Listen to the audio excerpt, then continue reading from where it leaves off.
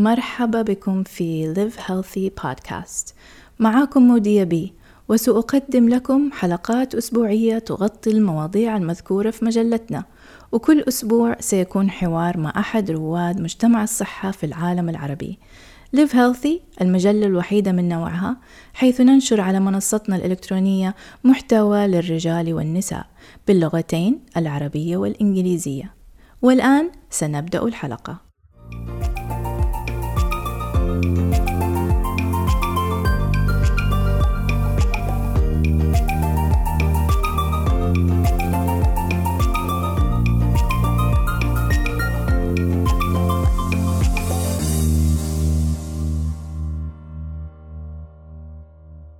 الصراع جزء طبيعي متكرر من حياتنا، مهما كان كبير أو صغير، إنه يحدث في كل منظمة داخل العائلات والعلاقات. ضيفة اليوم في البرنامج روزانا الطيار، متخصصة في معالجة هذه الصراعات، في المقام الأول في النزاعات متعددة الأطراف، وتحديدا نزاعات المساهمين داخل الشركات العائلية. تقوم بذلك من خلال شركتها التي أسستها في عام 2015 تسوية، والتسوية تبدأ بالحوار. كان هدف الطيار هو تعزيز حل النزاعات بشكل ودي داخل مجتمع الأعمال في المملكة العربية السعودية لدعم استدامة الأعمال والعلاقات. لقد فعلت ذلك في العديد من المجالات، بما في ذلك في قطاعات السيارات والطيران والتطوير العقاري والغذاء. في حلقة اليوم سنتحدث مع الطيار لمعرفة المزيد عن ماهية الوساطة، وما الذي ألهمها للسير في هذا الطريق، ولماذا هي ضرورية، وما هي بعض الحالات الجديرة بالملاحظة التي شاهدتها، وكيف تغلبت على التحديات التي جاءت معها. أهلا وسهلا روزانا، كيف حالك اليوم؟ إن شاء الله طيبة. والله بخير الحمد لله. الحمد لله تمام. طيب أنا أبغاكي تحكينا عن خلفيتك وكيف وصلتي لموضوع التسوية. تمام. أنا خلفيتي أنا كنت في القطاع المصرفي للشركات لمدة 14 سنة. وبعدها قررت أني أبني على الخبرة هذه وأسس مكتب استشارات لتسوية الخلافات التجارية، بس باستخدام وسائل بديلة بمعنى أنه لما الشركات تختلف، الشركاء يختلفوا، بدل ما يلجأوا للقضاء مباشرة، لا، عندهم وسائل بديلة ممكن يستعينوا فيها لتسوية الخلاف بطريقة ودية وعملية لهم، تحافظ فيها على العلاقة التجارية، وفي نفس الوقت قرار الخلاف بيكون في إيدهم، بمعنى إنه هم ما في شخص طرف ثالث هو اللي بيحدد إيش الحل للخلاف هذا، لا، هم اللي بيقرروا، بس هم يحتاجوا مساعد إنه هو يساعدهم في التفاوض، يساعدهم في العصف الذهني لإيش هي البدائل الموجودة اللي ممكن يلجأوا لها، ويوصلهم لاتفاقية مشتركة ترضي جميع الأطراف. وهذا الشخص اسمه وسيط. طبعا الوسيط هذا بيمتلك مهارات. احنا طبعا المتعارف عليه عندنا انه اي شخص، احنا متعودين اصدقائنا اختلفوا نتدخل نتوسط بينهم، احد في العيله، ولكن الوساطه هنا مفهومها مختلف، لها مهارات. فتدخل الوسيط المتمرس ممكن يفيد العلاقات ككل، ولو اخترنا أي شخص بيمارس دور وسيط ممكن يؤذي العلاقة. صح، ممكن. أيوه طبعا، لأنه ما بيمتلك المهارات الصحيحة في إنه كيف ممكن يساعد في تيسير المفاوضات هذه، لأنها عملية ما هي سهلة على فكرة. أبغى أرجع لخبرتك 14 سنة في البنك. إيش الخبرة اللي اكتسبتيها؟ لأنه كتير ناس بيشتغلوا في البنوك لكن يمكن ما تعرضوا لمواقف محددة اللي وجهتهم يعني للوساطة. فهل في يعني خبرتك في البنك أو مواقف معينة من ديك السنين اللي سببت إنك أنت تتوجهي لهذا المسار؟ شوفي، أنا خبرتي في البنك كانت مبنية على التفاوض، كنا نتفاوض مع العملاء على التسهيلات، بما إنها شركات كنا نتعامل مع الشركاء مباشرة. كنا نفهم اللي هي الداينامكس بين الشركاء، كنا نفهم إيش اللي صاير في الشركة، مهم جدا. ففي بعضها كانت شركات عائلية، فكنا نفهم كبانكر كيف العلاقات كيف ممكن تأثر على الشركة. ممكن فجأة يظهر لك أحد الشركاء اختلف مع أخوه أو أخته وقرر إنه هو ينسحب، قرر إنه هو يبيع حصته. في كل الأحوال البنك بيتدخل. أيوة طبعا. بشوف كنت بشوف بتمر علينا القصص هذه كلها، وفين تنتهي في المحاكم. إيش بيصير للشركة العائلية هذه؟ العلاقات الأسرية بتتأثر. طيب يا جماعة، ما في حلول بديلة؟ لا، في. طيب ليش ما استعنا بيها قبل ما نلجأ للمحاكم؟ فهنا صراحة قررت لا، ليش لا؟ وإحنا كثقافتنا في المملكة، في العالم العربي ككل، العلاقة العائلية جدا مهمة. فتخيلي لما يدخل المال فيها. طبعا تتعقد الأمور، لأنه الفلوس على قولهم تخرب النفوس. فإحنا نحتاج نتبنى ثقافة الوساطة، ثقافة إنه إحنا عندنا خيارات. المحاكم ما هي الخيار الأساسي، هي الخيار الأخير لما نكون يعني استخدمنا كل البدائل اللي عندنا. طبعا. فهنا أنت قررتي أنك تاخدي دورات تدريبية في مهارة الوساطة وتخصصتي بعد كده، ووصلتي لمرحلة أنك أنت أسستي شركة اللي هي تسوية. والشركة هذه يعني هل تركزي على العلاقات العائلية ولا أي شيء؟ عطينا يعني فكرة. احنا في تسوية أسستها أنا في 2015 على أساس أركز على أصحاب الأعمال اللي هم الشركات الصغيرة والمتوسطة، اللي هم في أمس الحاجة لهذه للوساطة، والشركات العائلية، لأنه إحنا عندنا عدد كبير من الشركات في المملكة شركات عائلية. ليش؟ قلت أنا ليش الشركات العائلية؟ عشان كمان العلاقة الأسرية وبتحافظ على العلاقة. بالنسبة للشركات الصغيرة والمتوسطة، هم ما عندهم المقدرة لا المالية، يعني هو عبء مالي إنه أنت تلجئي للقضاء لمدة شهور وسنوات، ممكن توصل لسنوات عشان تتحل القضية. طيب هل هم يقدروا يتحملوا أصحاب الشركات الصغيرة والمتوسطة هذا النوع من العبء؟ أكيد لا. فإحنا نحتاج نوفر لهم حل بديل وحل عملي لأي شركة. هو حل عملي. أنا ليش أدخل في تقاضي لما أنا عندي حلول بديلة؟ زي ما أنا بتفاوض على صفقة تجارية، أنا ممكن كمان أتفاوض على خلاف تجاري. حلو، جميل مرة. I like that. طيب بالنسبة للخلافات اللي بتحصل، مو شرط تكون دائما الخلافات مع أصحاب الشركات أو مع الشركاء، ممكن تكون خلافات في وسط الموظفين. يعني هل تدخل فأنت مثلا لما أحد يقدم لك على خدمتك، يعني كيف توضح كيف يوضح الخلاف عفوا؟ تجلسي مع الطرف الأول وتفهمي إيش الخلاف منهم؟ يعني أعطينا فكرة عن الخدمة اللي بتوفريها. طيب يعني هم عادة أحد الأطراف بيقترح على الطرف الثاني، يقول له طيب إيش رأيك نستعين بشخص يقدر يساعدنا نلجأ لحل يرضينا إحنا الاثنين، بدون ما نلجأ للتقاضي وبدون ما يعني نخسر العلاقة هذه، لأنها علاقة مربحة بالنسبة لنا، علاقة لها سنوات.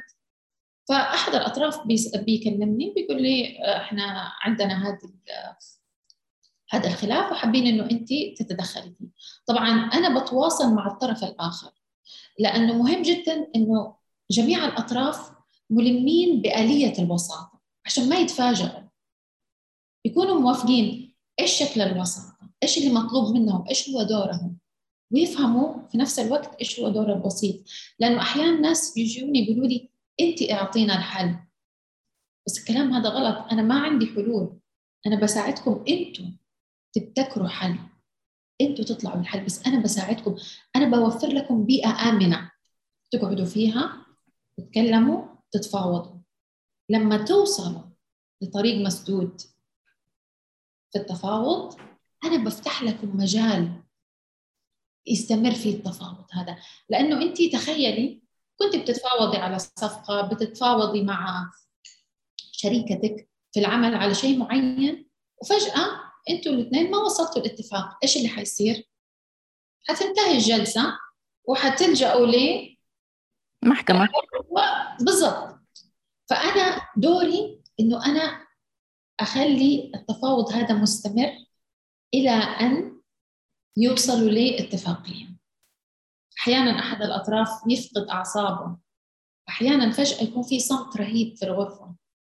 هذا كله محتاج مهارات إنه الوسيط يعرف يتعامل معاها عشان يكمل الجلسة، عشان نكمل التفاوض، عشان نطلع بحلول مرضية للجميع.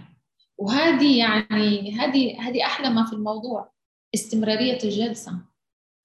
طيب أنت طبعا التدريب حقك في الخارج، وأتوقع غالبا أنه يا في أمريكا أو في بريطانيا، فالتدريب هذا بالنسبة للمهارات بتكون مهارات يعني مقتبسة من المجتمع عندهم. هل تحسي المهارات مختلفة بخصوص المجتمع العربي؟ يعني هل إحنا عندنا عصبية أكتر ولا احترام أكتر للعائلة، ولا فينا صفات مختلفة عن الخارج؟ قصدك بالنسبة للأطراف ولا بالنسبة للوسيط؟ الأطراف وتصرفاتهم مع بعض. لا لا، ما هو ميزة التدريب إنه هو بيمرنوكي على جميع الشخصيات. شخصية تكون عدوانية، أو شخصية جدا عاطفية، ففجأة واحد أو واحدة تنهار بالبكاء في وسط الجلسة، كيف ممكن تتعاملي مع الموضوع هذا؟ يعني في سايكولوجي كتير اللي بتسوي أكتر سايكولوجي. لما أخذت التدريب كانوا اللي معانا 2 سايكولوجيست و2 محاميين. فهي خليط رهيب بين السيكولوجي. طبعا هي ما فيها، هي غير قانونية تماما، يعني في الجلسة احنا ما نتكلم عن القانون ولا المواقف القانونية، وهذه ميزتها. وعشان كده هي بتشجع الأطراف إنه طيب إذا أنا ما حتكلم عن الموقف القانوني، فأنا الموضوع ما هو دفاعي، الموضوع هو إنه إحنا بنتبادل وجهات النظر، بس بنتبادلها في بيئة آمنة، إنه الوسيط هذا موفر لي بيئة أنا ممكن أتكلم فيها بصراحة بشفافية، بدون ما يعني بدون خوف أو بدون حرج. والحرج عندنا في ثقافتنا موجود، إنه ممكن الواحد ما يبغى يحرج الطرف الثاني، وهذه برضو لها حلول.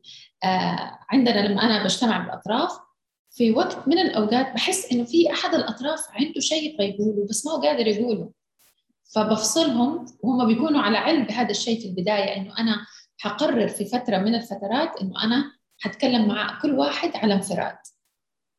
المهم إنه أنا ما أطول مع شخص أكثر من الثاني، وهذه لأنه أنت بتكسبي ثقة الأطراف. طبعا إيه. ما هو مصرح لي في الجلسات الانفرادية إنه أنا أقول الكلام اللي تكلمنا فيه إلا بإذن الطرف اللي أنا كنت جالسة معاه.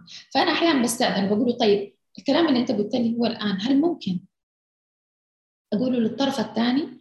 ممكن يقول لي لا انتظر شوية لا تقولي الآن، ممكن يقول لي ممكن تقولي، أو ممكن يقول لي لا تقولي نهائيا. طيب وبعدين إيش يسوي لو قال لك لا تقولي؟ أيوة، تساعدني أنا في كيفية إدارة الجلسة، في الأسئلة اللي أنا بسألها.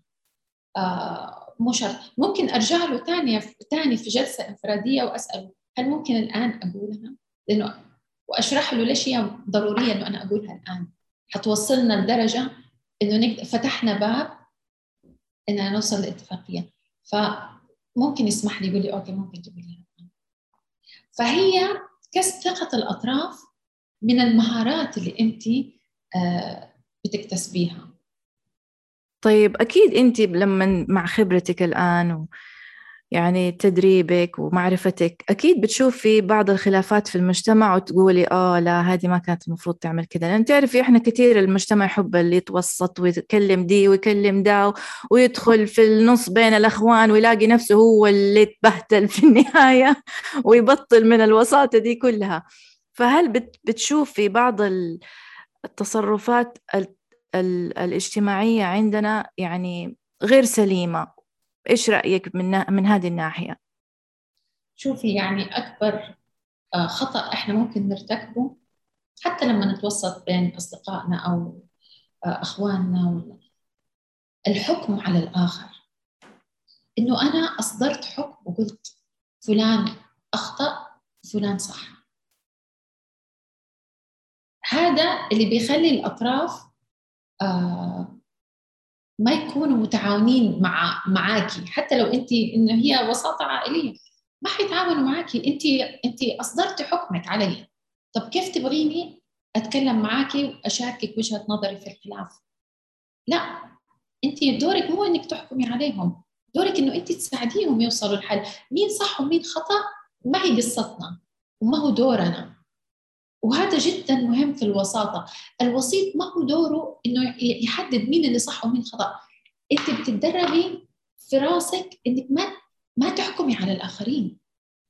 أنا دوري اليوم مش إنه أنا أحكم عليكم، أنا دوري إنه أساعدكم توصلوا لاتفاقية، توصلوا لتسوية، أيوة، فيها عدل. توصلوا لاتفاقية ترضيكم أنتوا، مو شرط أنا لي دخل كوسيط. يعني أنا يمكن ما يعجبني اتفاقيتكم، لكن أنتوا الطرفين مبسوطين ومرتاحين، هذا المهم، صح؟ يعني أقصد إنه ما تبي تحكمي على العلاقة حتى، لأنه هم بكيفهم، لكن أنت أهم شيء إنك توصليهم لحل الوسط، كل الأطراف مبسوطين.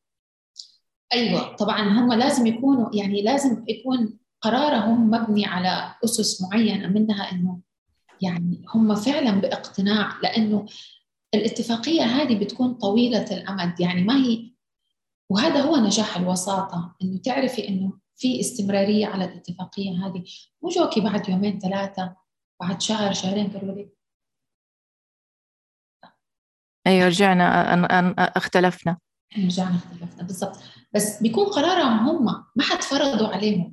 أنا ما أعطيت رأيي وأنا ما أصدرت حكم، بس أنا ساعدتهم يحددوا إيش هي احتياجاتهم. لأنه أنت بتشوفي الخلاف من برا تقولي هو ده الخلاف، بس لا، في في تراكمات رهيبة بتكون لازم تطلعيها في الجلسة عشان يقدروا يحددوا إيش مصالحهم الشخصية من هذه العلاقة وإيش المصالح المشتركة.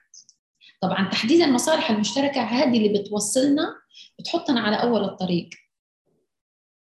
فهم مهم إن هم يعرفوا إيش هي المصالح المشتركة بينهم وإيش هي مصلحتهم واحتياجاتهم. هنا حنقدر فعلا نعرف إنه إحنا، لا، إحنا على الطريق السليم، إنه إحنا نوصل لاتفاقية ترضي جميع الأطراف. حلو. طيب دحين لما أحد يبغى يعني يطلب منك خدمة، إيش أول الحاجات هل تجتمعي مع كل طرف على حدة لفترة وتفهم القصة تماما وبعدين تجمعيهم على بعض؟ يعني إيش الآلية، البروسيجر؟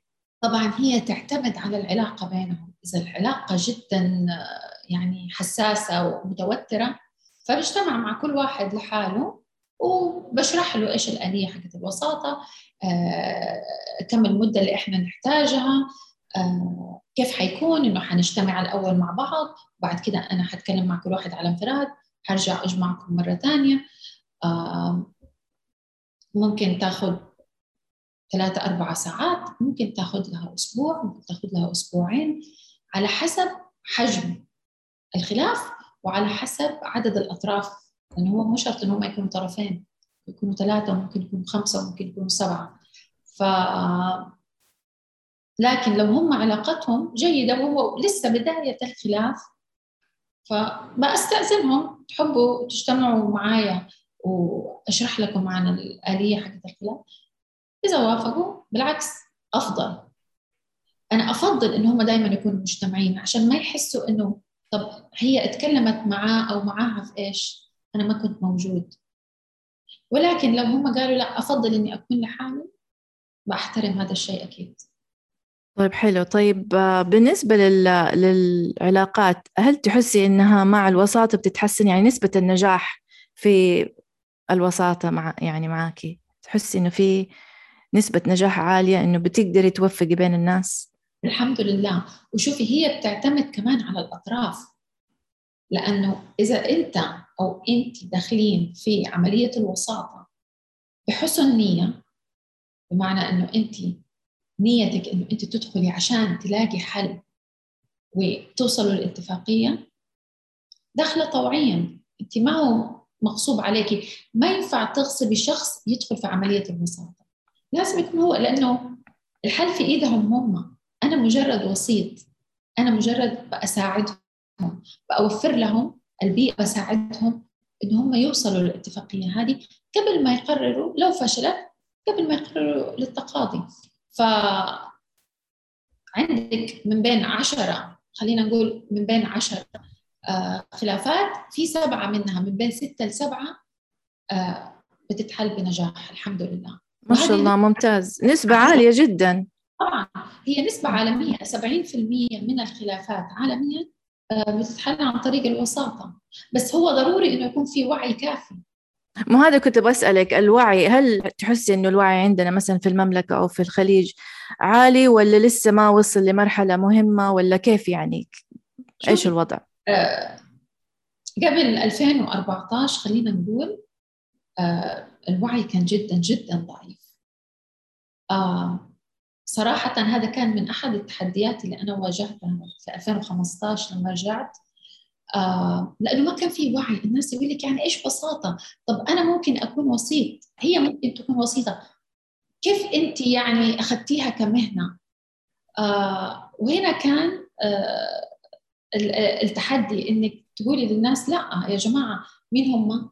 اللي هم أصحاب الأعمال، اللي هم صناع القرار، هم هدول اللي مهم يعرفوا إنه هم عندهم خيارات بديلة لتسوية خلافاتهم التجارية.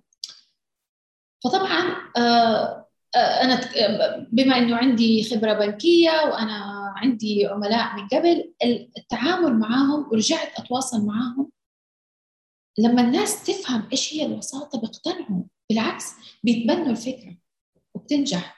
بس المشكلة لما أنت تكوني لحالك تحتاجي منافسين، تحتاجي وسطاء. مو أنا كنت حسألك يعني كخدمة أنت بتوفريها من القطاع الخاص، هل تلاقي في تقبل من القطاع الحكومي أو من اللي هو الأكبر بيتعامل مع هذه الجهات كلها؟ يعني أنت كفرد أو كمؤسسة صغيرة ما حتقدري توصلي لكل الأطراف. ما هو هذا، أنا بتعامل مع القطاع الخاص عامة. أنا هدفي إنه العقلية، نشتغل على العقلية، يعني صانع القرار في الشركة سواء المدير التنفيذي أو أحد الشركاء، إحنا واجهتنا خلاف، طيب فين العقد حقنا؟ وهذه أكبر مشكلة دكتورة مدية، لأنه عقودنا لما تشوفي بند تسوية المنازعات عبارة عن سطرين، نلجأ لحلول ودية، وإذا فشلت نلجأ للتقاضي أو التحكيم. لا، العقد المفروض إحنا نبدأ من بند تسويتها قبل ما نبدأ من أي شيء ثاني. هذا أهم بند في العقد، لأنه هذا اللي بيقول على فكرة إحنا، هو طبيعي إنه إحنا نواجه خلافات، ما هو شيء سيء، بالعكس هي المشكلة إحنا كيف حنتعامل مع الخلاف هذا مستقبلا لما يواجهنا. فأنا بحافظ على علاقتي معاكي، بحافظ على العلاقة التجارية هذه بإني بأحميني وأحميكي. لما أقول هذه الخطوات اللي إحنا حنتبعها، هنبدأ بالتفاوض، وإذا فشل التفاوض حنلجأ للوساطة. ومهم جدا وإحنا نقول كلمة وساطة، حلول ودية أو تفاوض ودي، ما هي معناها وساطة؟ وساطة معناته تدخل طرف ثالث محايد ومستقل. تمام، أيوة. الخطوة الثالثة تكون إنه تحكيم أو تقاضي اللي يناسبهم. ولكن مهم بند تسوية المنازعات هذا في العقود يكون مكتوب بشكل سليم، يحمي الشركاء. وهذا اللي إحنا شغالين عليه الآن، ثقافة الوساطة في الشركات. جميل. طبعا أنت الخدمات اللي أنت بتركزي عليها الخدمات التجارية بين الشركات والمؤسسات، لكن التسوية، في تسوية عائلية، في تسوية أنواع أو الوساطة بالأفضل، الوساطة في أنواع فاميلي وساطة وكده، فبس ممكن تدين الأنواع المختلفة؟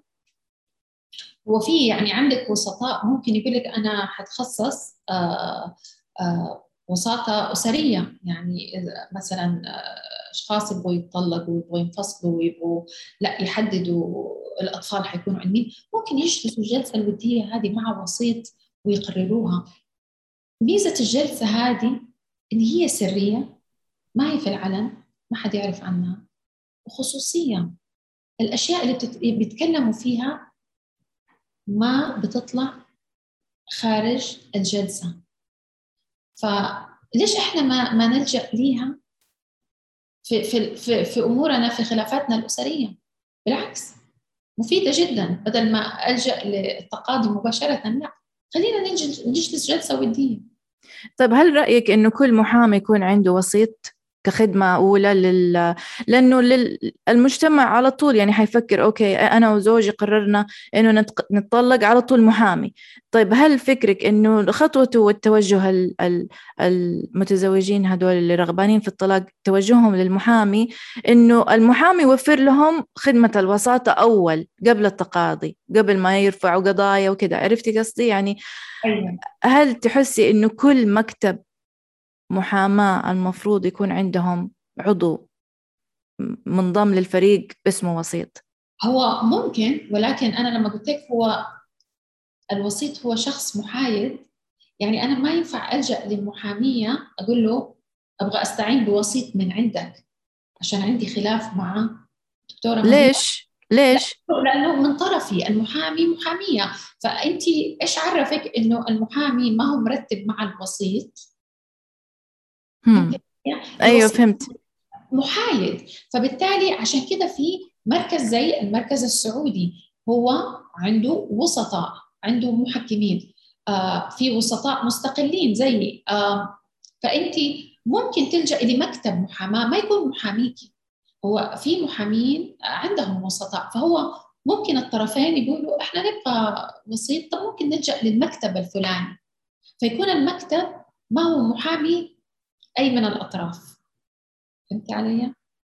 فهمت، يعني المحامي ممكن يوفر خدمة الوساطة بس ما يكون هو المحامي اللي إيه، أنا بحاول إني أتفادى المحامي، ولك المحامي له فايدة إنه يدخل في التقاضي. فهل من الذكاء من المحامين إن يوفروا وسطاء عشان يكتسب العملاء، مش لنفسه كمحامي لكن للمكتب عنده بيوفر الوساطة كخدمة خارجية؟ بالضبط، هذا اللي أنا بقوله. بالعكس، والمحامي دوره جدا مهم.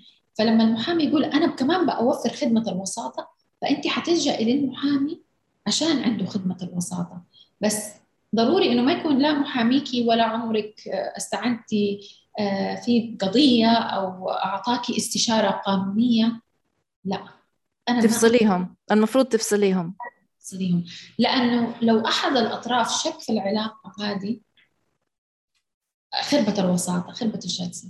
طبعا. وسيط طيب. في وسط الجلسة دايما بيسأل الوسطاء، لو حسيتوا أو شعرتوا في أي لحظة إنه أنا آخذ صف أحد، لازم تنبهوني، لأنه معناه لازم أنسحب. أيوة، لأنه هنا المفروض أن يكون في محايدة 100%. أكيد أكيد. 100%.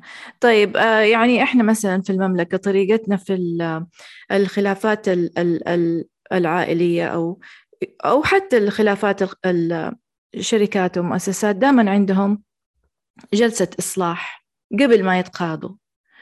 طيب هل الوساطة تحل محل الجلسات الإصلاح اللي هي حتى قبل ما يوصلوا إنهم يرفعوا قضية؟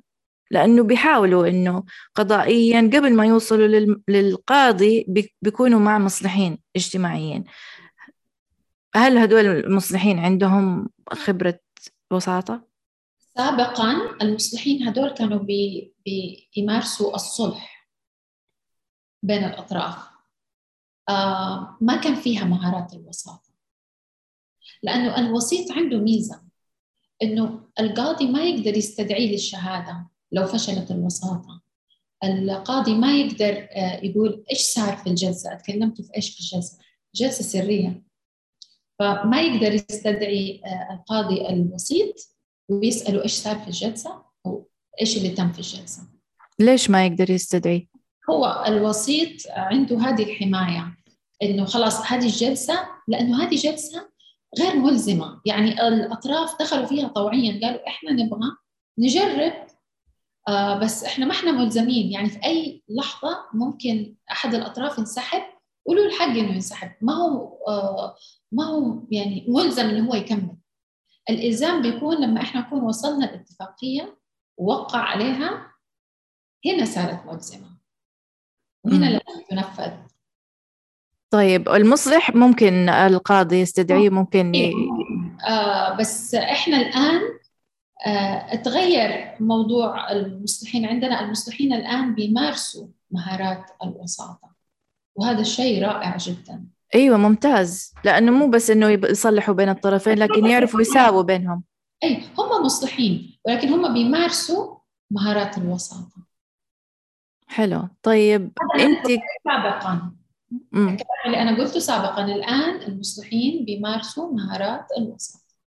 طيب ممتاز. فمهارات الوساطة هذه بتحاول تحل المشكلة قبل ما توصل للقاضي، عشان وممكن المصلح هو يطلع صك أو يطلع اتفاقية بين الطرفين وخلاص تنتهي القضية من غير ما يكونوا يتقاضوا. بالضبط.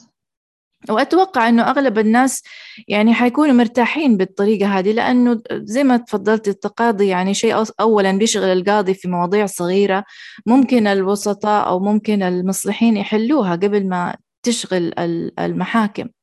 بتخفف العبء على المحاكم أكيد، ومجتمعيا هي شيء جدا صحي بالنسبة لنا.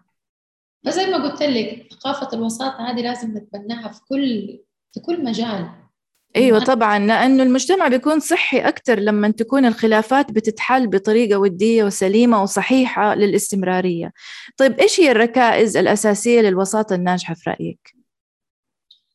الركائز الأساسية مهم أولا إنه إحنا نستعين بالشخص الصح. يعني لما أقول أنا أبغى أستعين بوسيط، ألجأ لأحد المؤسسات أو يكون وسيط معتمد في جهات رسمية عشان أضمن إنه فعلا هذا الوسيط حيقوم بدوره على أكمل وجه. هذا أولا. ثانيا لازم الأطراف ما يكونوا مرغومين إن هم يدخلوا في الجلسة، لا، هي طوعية. لا يعني ضروري إن هم داخلين بحسن نية إن هم يتفاوضوا ويتعاونوا مع الوسيط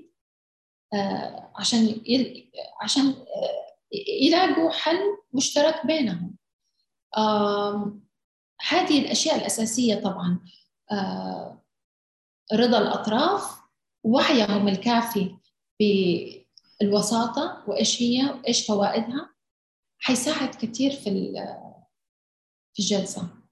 طب إيش العوامل اللي تشوفيها مفقودة في أغلب المنظمات والعلاقات؟ يعني ذكرتي إنه في العقود أصلا ما بيتكلموا على موضوع الحلول. طب إيش في حاجات تانية عوامل إنه مفقودة وتتمني إنها يعني المنظمات تعرفها؟ هي إنه يعرفوا إنه إحنا هم عندهم خيارات، لازم يعرفوا إيش هي خياراتهم، يعرفوا إنه في بدائل حلول إنهم يستعينوا فيها قبل ما يصعدوا. لأنه إحنا مجرد ما لجأنا للمحاكم إحنا صعدنا الخلاف. مجرد ما لجأنا للمحاكم معناته في شخص حيكسب القضية وفي شخص حيخسر القضية. معناته ما عمره في أشخاص دخلوا محاكم وخرجوا وهم علاقتهم مستمرة مع بعض. أيوة، والهدف أتوقع إنه من الوساطة إنه إحنا نحافظ على العلاقات الحميمة بين الناس. فهي المنظمات هذه ممكن إن هي تدرب موظفينها على الوساطة، لأنه هي كمان من المؤشرات للقيادي الناجح. أيوة، كنت أبغى أسألك إيش رأيك، ما هي السمات التي يجب على المرء أن يمتلكها حتى يكون وسيطا؟ طبعا القيادي الناجح لا، هو الشخص بيمتلك مهارات الوساطة عشان يكون قيادي ناجح من أحد طبعا العوامل. فأنا عندي ممكن أختار 5 6 7 10 موظفين من أقسام مختلفة وأدربهم على الوساطة. هي حتساعدهم هم نفسهم في إنه أداء، يصيروا قياديين، هم يكونوا قياديين، وإن هم يساعدوا الشركة هذه لما يواجههم أي خلافات أو مشاكل حتى لو كانت بين الموظفين.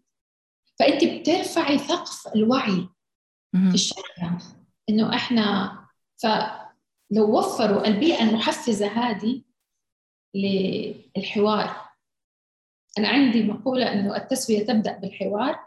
أيوة، كنت أبغى أسألك إيش دور الحوار وهل هذا الشيء مهم؟ بس هي عادي، أنتوا بتقولي لي إيش اللي ناقصهم، حفزوا هذه البيئة، حفزوا بيئة إنه ما في مانع إنه أنتوا تختلفوا مع بعض أو حتى يصير في خلاف. لا تخافوا من الخلاف ولا تتفادوه، لا تحاولوا إنه أنتوا تتجنبوه، لأنه أنت عندك رياكشنز مختلفة، عندك ردات فعل مختلفة. أول ما أنا مثلا أصطدم بأحد، أنا ممكن أتجنب الموضوع تماما وفي بالي إنه أنا هذا الموضوع حيختفي لأني تجنبته ما واجهته. في شخص ثاني ممكن يقول لك لا أنا ما أخاف من شيء، أنا حواجه، بس بيواجه بالطريقة الغلط، بالأسلوب الغلط، في المكان الغلط، وفي الوقت الغلط. فاللي بقوله لا، ليه ما نحفز موظفينا إنه نقول لهم يا جماعة ترى مرة عادي إنه أنتم تختلفوا، بالعكس هذا حيستفز فيكم توليد الأفكار، أفكار جديدة، أفكار ممكن تساعد الشركة في النمو، ممكن تحسن من علاقتكم مع بعض. في ناس علاقتهم كانت جدا سيئة بسبب الخلاف، ولما عرفوا كيف يتعاملوا معه علاقتهم صارت أحسن من الأول. طبعا لأنه فتحتي أبواب الحوار، أبواب الحوار بتقرب الناس. أيوة، بس الحوار بالطريقة السليمة. فليش بقول بيئة تحفيزية للحوار؟ إنه نعلمهم كيف يتحاوروا أصلا. لما أنت تتكلمي أنا أسمعك، بس أسمعك صح، أحاول أفهمك. لو قلتي حاجة أنت ما فهمتي، أنا ما فهمتها، هرجع أسألك إيش قصدك في هذه الكلمة؟ هل قصدتي كذا؟ وبعدين أستأذنك وأقول لك أوكي أنا الآن سمعتك، تسمحي لي إنه أنا أعطيك وجهة. طبعا الحوار يعني له طرق معينة. خلينا نشجع الموظفين إنهم هم يتحاوروا ويختلفوا، ما في أي مانع.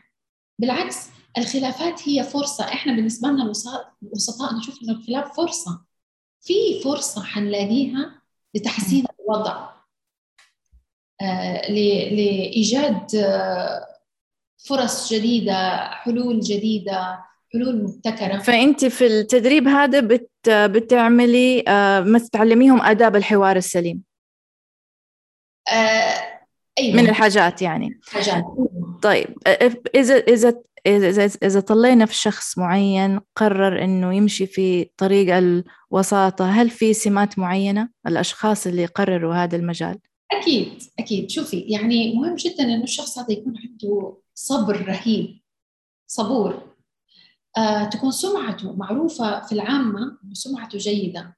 فحسن السمعة هذه ضرورية، لأنه ما ينفع أنا أقول أنا عندي خلاف كبير ومحتاجة أستعين بهذا الشخص، بس هذا الشخص سمعته إنه هو مشكلجي، أيوة صح، هو عصبي، أو سمعته إنه صوته عالي. يعني صفات الوسيط مهمة.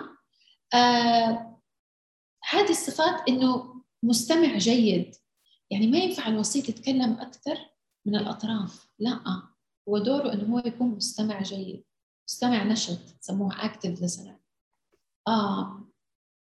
ففي صفات، والصفات هذه جدا مهمة.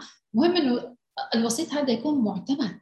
على فكرة أنا بيجوني ناس، واحدة تقول لي طيب أنا أمس كنت بتوسط بين فلان وفلان، اختلفوا على شيء معين في تجارتهم، وأنا توسطت، الموضوع مرة سهل، الموضوع مرة عادي.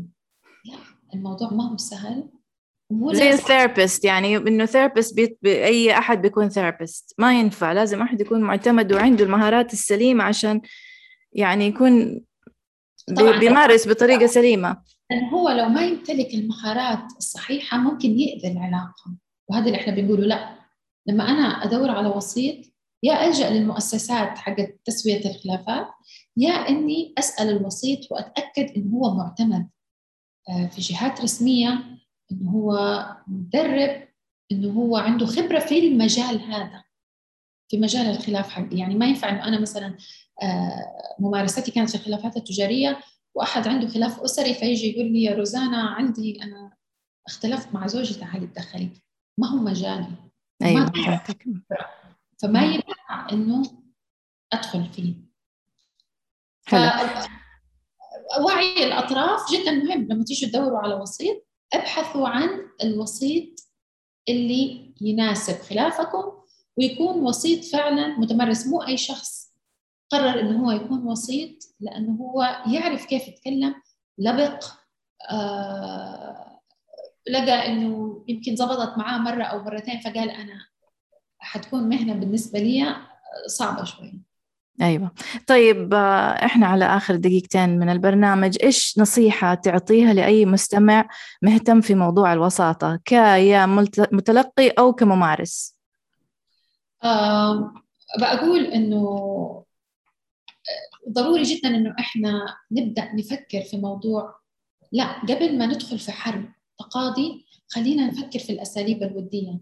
هي ما هي أساليب إنه هي بتهضم حقك، بالعكس أنت بتاخد حقك بنفسك، بس بطرق ودية، بطرق عملية، وبطريقة بتحافظ فيها على علاقتك مع الآخرين. إحنا الآن في وقت مع الكورونا كنا الأول بنحضر مؤتمرات، بنحضر اجتماعات، بنوسع شبكة علاقاتنا. الآن صرنا بنعملها في مجال جدا محدود، فإحنا ما نبغى نخسر علاقاتنا بمجرد إنه إحنا واجهنا خلاف. لا، إحنا نبغى نواجهها بعقلية سليمة، نبغى نحل، نبغى تدخل طرف ثالث ممكن يساعدنا على هذه الحلول قبل ما نلجأ للتقاضي. التقاضي دائما موجود، ولكن في خطوات قبلها نستعين فيها قبل ما نصعد الموضوع ونخسر العلاقات المهمة هذه، ونخسر صفقات ممكن تكون مربحة بالنسبة لنا. مرة شكرا يا روزانا. كيف ممكن واحد يتواصل معاك ويتابعك؟ ممكن على بريدي الإلكتروني روزانا@تسوية.com. أنا موجودة على لينكد إن، موجودة على إنستغرام، على تويتر، فممكن يتواصلوا معي على البريد الإلكتروني. مرة تشرفت بيكي، وشكرا جزيلا على هذا الموضوع المهم جدا في صحة مجتمعنا صراحة. شكرا. والله شكرا لكم على الاستضافة. وصلنا لنهاية البرنامج، وأتمنى أن تكونوا استمتعتم بهذه الحلقة. شاركونا آراءكم بالاشتراك بالبودكاست، وإلى اللقاء. معكم مودية بي من The Live Healthy Podcast.